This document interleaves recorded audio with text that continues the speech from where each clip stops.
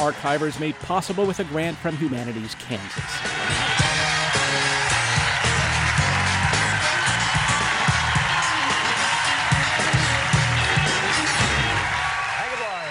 It's November 8th, 1996, just 3 days after Bob Dole got pasted by Bill Clinton for president.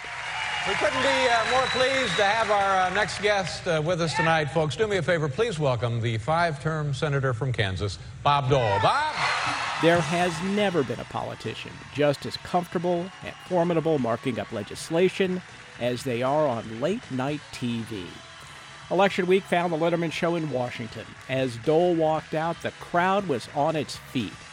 He looked remarkable for a 72-year-old man who spent the last 96 hours of the campaign in 15 states, from New Jersey to New Mexico.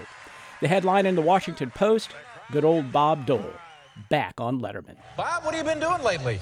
Not, apparently not enough, but in any event.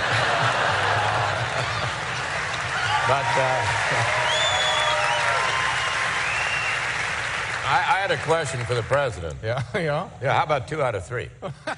People who worked with Dole and reporters who covered him knew he was truly a funny guy. But out on the campaign trail, voters didn't see enough of that Bob Dole. The reason I came back tonight because I unofficially announced on your program in February '95, and I want to know what went wrong. You're not holding me responsible here, told are me you? if I came on the show, everything would be fine. But at least I get $200 for being here tonight. It's the first work I've had. Boy, good for you.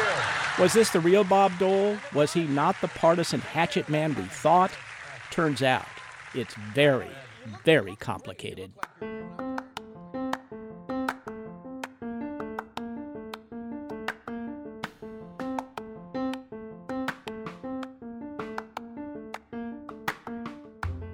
The podcast is Archiver, the Man from Russell, episode last, Legacy, me. I'm your host, Sam Zeff. I wanted to know more about Dole and his humor, especially the Letterman appearance after the '96 election. So I talked to Walt Riker, my old KU classmate, and Dole's longtime Senate press secretary. I was around Dole 24/7 for 13 years, literally every day. And the one-liners, all day long. And he was the funniest guy, I'd ever been around. He had that kind of Midwestern, sharp one-liner that you'd hear, guys sitting around in Cracker Barrels at the creamery and the grain elevator, all that stuff. And he was incredible. It's kind of like Johnny Carson and these great Midwestern comedians, if you will. He had that kind of wit.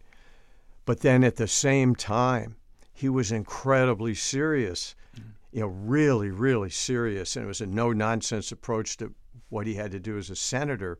And so we saw both sides. He was certainly serious with us sometimes. It was so serious, he wanted to hide somewhere. But so that was one of his biggest challenges and drawbacks when he became, a national candidate in 80, 88, and even 96, because he was so very serious and came off that way. He was talking on all those Sunday talk shows. There wasn't a whole lot of, funny stuff, and he had that kind of very serious look to him. So people didn't really know what the real Bob Dole was like, because when he got into the political issues and all of that, he came off as extremely serious. But on the other hand, people really never saw that incredible comedic side. So fast forward, once he lost the race, and then he had the kind of the vision to come out, if you will, as a comedian. All the pressure was off. And so in his kind of incredible media instincts that he had, he said, yeah, this is the right thing to do. While others, I think, there was discussion of, why would you do it? It's too early. And, if it doesn't come off, maybe you look like a sore loser. I don't know, but I had a lot of faith in Dole that he knew what he was doing, and he was a hell of a funny guy. And so once you saw him, like you just indicated, once you saw him with Letterman or Leno, any of the other talk show people, it's like, God, this guy is killing it. And once the world saw that, and he didn't have to carry all the political baggage, and he was a funny guy who showed you didn't have to be a sore loser. And so he did break the mold. And to imagine that Jay Leno would call him. He would call us. He'd pick up the phone and, hey, this is Jay Leno. You know, I said, you're kidding me. You know, Leno called. And I'd go into the center and say, Jay Leno wants to talk to you. I mean, it's pretty unbelievable. But that's really the 360-degree Bob Dole that, you know, people finally saw.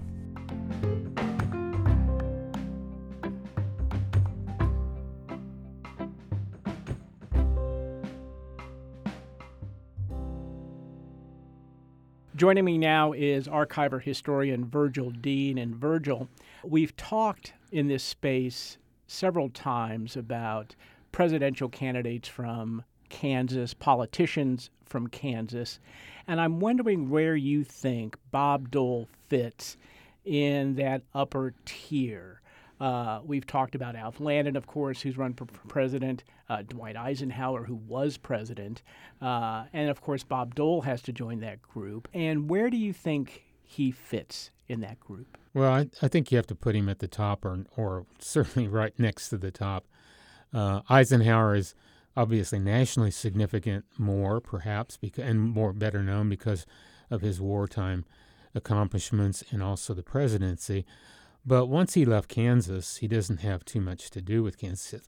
A lot of support. I mean, Dole considered himself an Eisenhower Republican.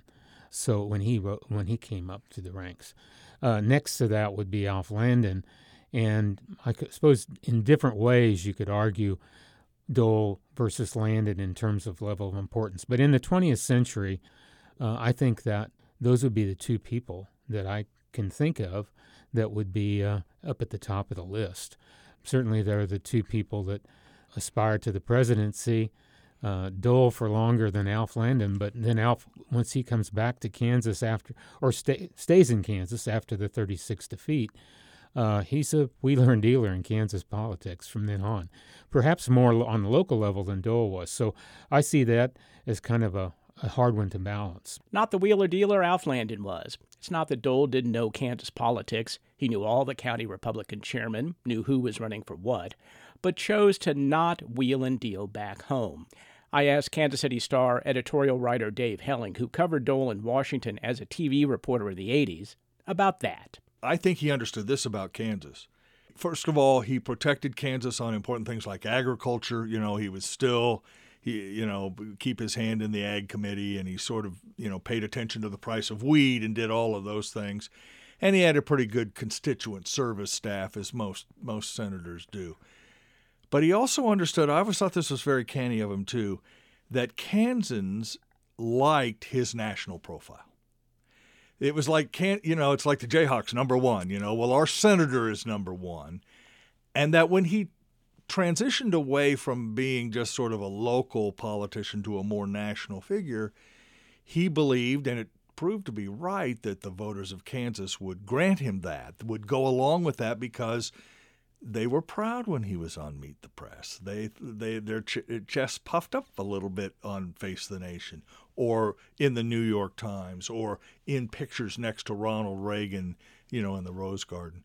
I'm always interested in hearing how did a guy from Russell, Kansas, become so savvy about the media? A man who was just as comfortable on Meet the Press as he was on Saturday Night Live. How in the world did that happen? I don't know. I mean, some of it is natural, innate. I mean, he was just, I think he was naturally a smart man, wasn't he? A, he was very smart. B, he worked very, very hard. People just don't get, and if you're talking to his staff members, I'm sure they've told you, it was a 7-day-a-week, 24-hour-a-day operation. And if there was a moment of downtime, Bob Dole would fill it. So the Dole legacy includes hard work, keeping Kansas politics at a bit of an arm's length, and a funny side that was often suppressed while in office. But for many Kansas Republicans, the Dole legacy is tarnished by a man who continues to agitate American politics right this minute.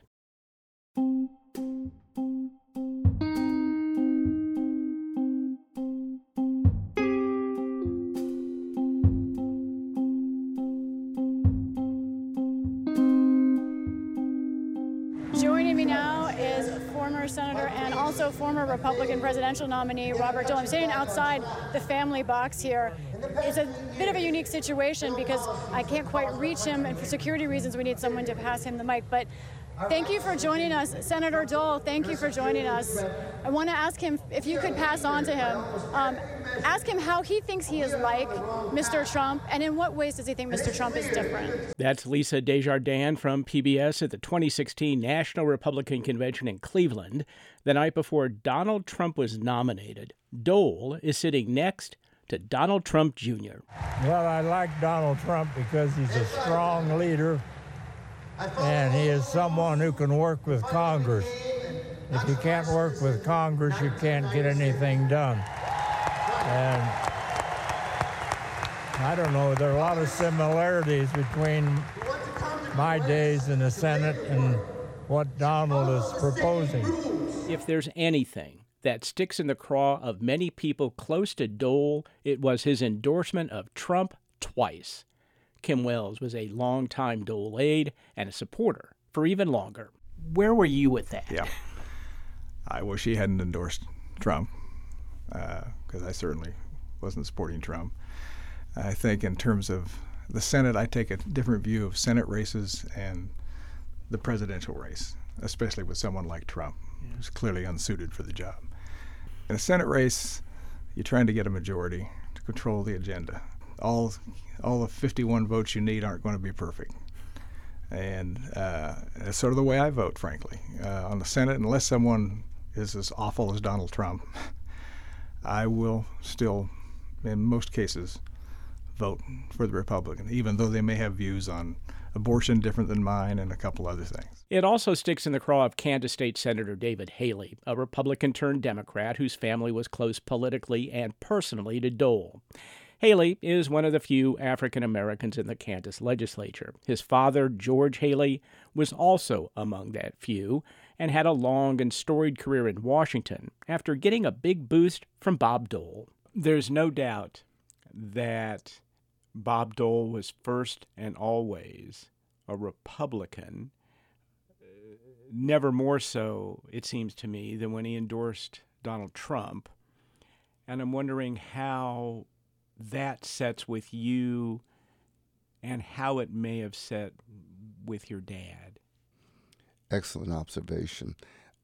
Frankly, my ability to follow Bob Dole blindly wearied over the years. I watched him devolve into pure partisanship when the Republican Party disintegrated into not that which was its high point or the greatness, one that was truly not led by a demagogue or by some ideology that didn't make sense, as the Trump administration has not to so many people, irrespective of party label.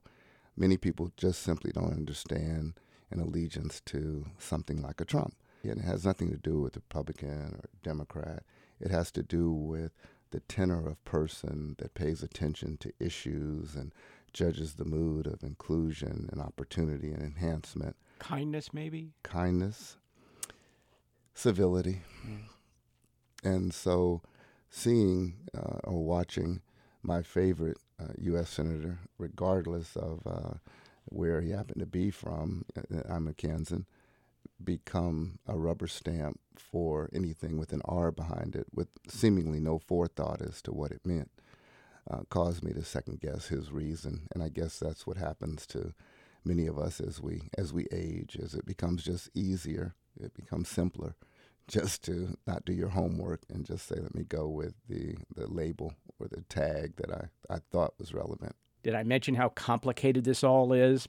Was the Dole endorsement of Trump a lack of homework, as Haley suggests, or simply because Dole was a fierce partisan who couldn't bring himself to back a Democrat? Emporia State political scientist Michael Smith, who studied all of this, says no, and he told me something I knew nothing about. I want to wrap up with the last few years of his life where he couldn't seem to back away from his voter registration. The more lasting issue with some is that he wouldn't denounce Donald Trump. And so why do you think, one, that was, and two, what does that do to his legacy? Well, there are a few different ways to cut that issue. One is with the analogy of today to the Watergate hearings, and Dole was also loyal to Nixon to the end. I think one issue, Sam, is that loyalty was simply a core value to Dole in and of itself, and he made a commitment to the Republican Party. The other piece on the Trump relationship, of course, is that it paid very handsome dividends. He, after retiring, was a lobbyist for the government of Taiwan. And that Trump relationship, like so much of what Bob Dole did in his public life, was strategic.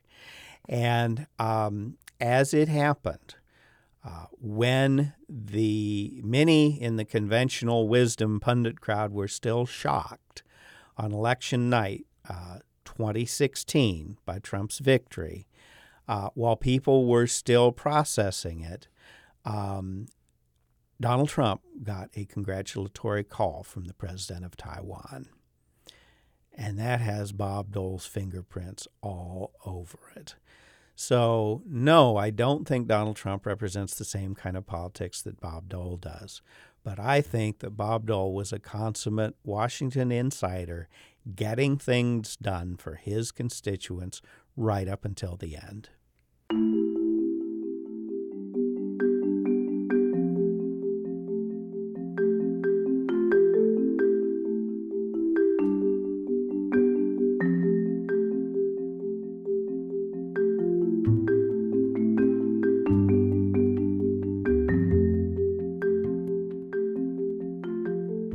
So how do I, a native Kansan who is quite partial to his home state, feel about Bob Dole, a politician who I covered and, in all honesty, voted for a couple of times? You can't help but be proud, your chest puffs out a bit, as Dave Helling said, of a small-town guy who rose to the top of the political world and accomplished so much. You have to admire his actions as a platoon leader on Hill 914 in Italy, as described by Mark Zwanitzer.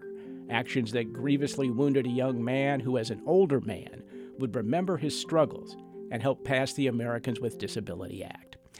But I'm left to struggle with Dole's endorsement of Donald Trump. During election time, it's clear the partisan politician ruled and the statesman took a back seat. Maybe nobody, as David Haley suggested, could have seen all of this turmoil coming. Or maybe it was just Dole being Dole. He joined the Republican team in 1950, and if that meant backing Nixon, Trump, or whoever, well, that was Dole's version of loyalty. All I know for sure is that it's very, very complicated.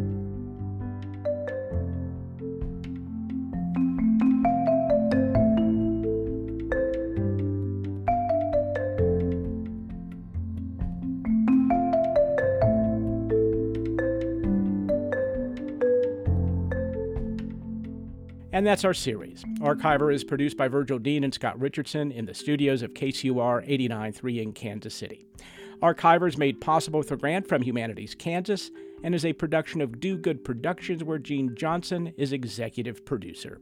Thanks to the staff at the Dole Institute at the University of Kansas. I'm Sam Zeff, and I'll see you on our next season of Archiver.